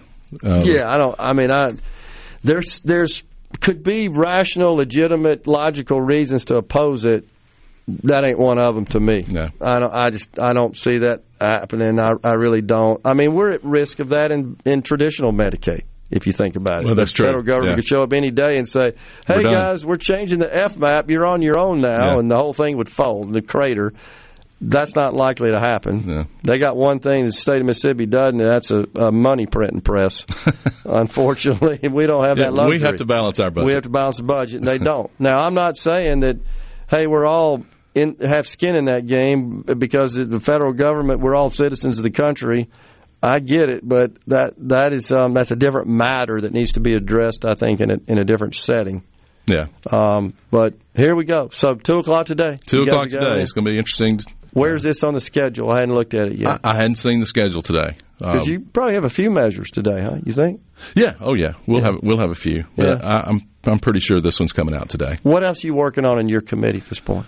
Well, yesterday we got out where dental hygienists can go to nursing homes. This is done in 48 other states. So we got that bill out of committee, and we'll take it to the floor. Huh. And that's just more health care for our elderly. Sure. And sure. I've got me in mental health. I've got a bill I'm going to bring out tomorrow that I hope will help keep people out of jail. Big issue. Yes, sir. Big issue. Mm-hmm. And I know over on the Senate side, Senator Nicole Boyd, as you well know, is passionate about this issue and subject. They've been very helpful to me with the mental health. It's not us versus them. It's a work together. Good. Well, always good to see you. Appreciate you coming in, and thank you for all your hard work. Oh, no, thank you. That's always a pleasure to be on your show. Enjoyed it. Representative Sam Creekmore has been our guest. Folks, we're coming right back with the final segment of Middays. Stay with us.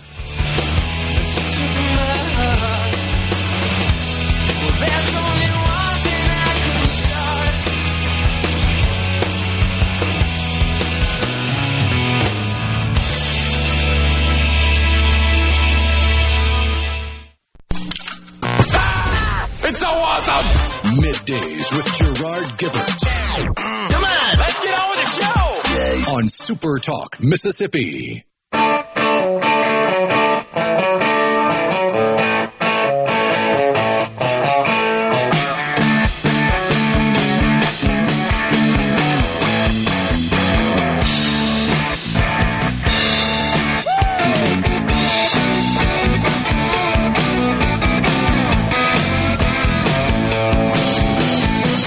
We are back. Final segment of Middays from the Element Wealth Studio. The biggest name in entertainment right now is Taylor Swift, and we're giving you a chance to win tickets to see her in concert, plus money in your pocket. Margaritaville Resort and Paradise Pier Fun Park in Biloxi, along with SuperTalk Mississippi, present Taylor Swift, a cash gift. Here's what you get: a pair of tickets to see Taylor Swift's ERA's tour, is it Eras Tour? Eras Tour at the Superdome in New Orleans on Saturday, October 26th, plus $1,000. How can you win? Just enter your name and contact info at one of our registration boxes at select locations across the state. Go to supertalk.fm/Taylor Swift to find the full list of registration locations and more info.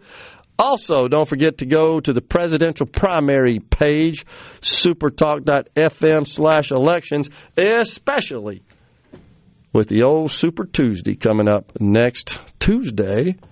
Man, it's hard to believe that is already here. We're just rocking and rolling.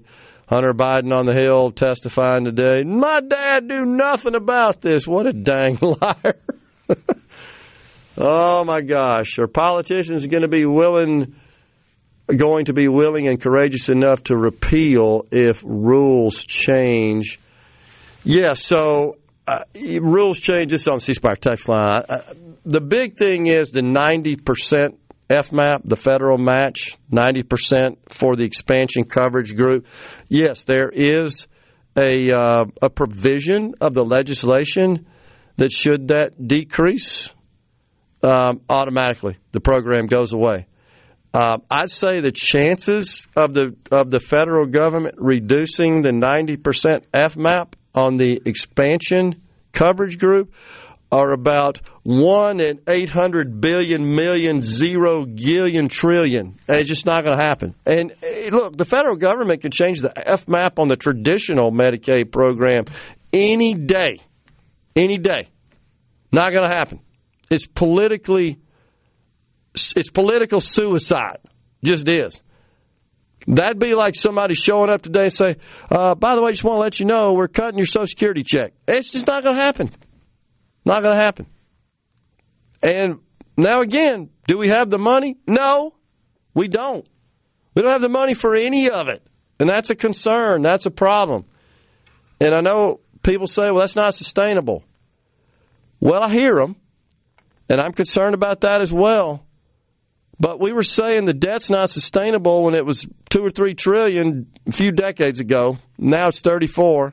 We're still here. How do we sustain it? Money supply, inflation. We're never going to pay it back.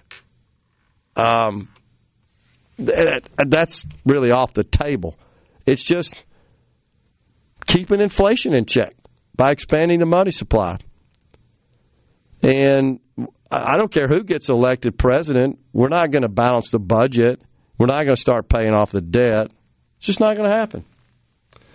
So, but I did want to point that out, that there is a provision that essentially ends the program if the federal government cuts the FMAP percentage. More people coming over heading to the state if they expand it. I'm not sure what that means exactly. More people. You follow that, Rhino? More people coming over. Are they saying we would see a population increase with the expansion of Medicaid? I don't know about that. Louisiana has expanded. Arkansas has expanded. Tennessee is not. And Alabama's not. I would submit that most people in that income range really aren't mobile enough to move, and if they do, they'd have to have work here. So, yeah, if they come here to work, we'd certainly welcome them. We need laborers in the workforce. Yeah, and if we expanded, they'd have this health care available to them. I got to read the bill again. I found a little bitty kind of drafting anomaly that I'm a bit confused about, and I shared with you, that has to do with employer coverage. So there is one provision of the bill that if someone is currently enrolled in their employer group coverage, but they qualify for Medicaid based on their income, if they wanted to transition to Medicaid and essentially have zero cost premiums, they would have to wait after disenrolling from their employer group coverage for 12 months. That means no insurance for 12 months. I'm not totally convinced that there's a whole lot of people that even fit that scenario where they make less than 138% of the federal poverty level and they're enrolled in their employer group coverage. I dare say there's like hardly anybody. If they're working for small employers making less than $20,000 a year, there's a high probability their small employers don't even offer coverage. And if they do, they don't pay hardly anything for it. I don't think that's a lot of people. We're out of here today. Thanks so much for joining us. We're coming back again tomorrow. Until then, stay safe and God bless everyone.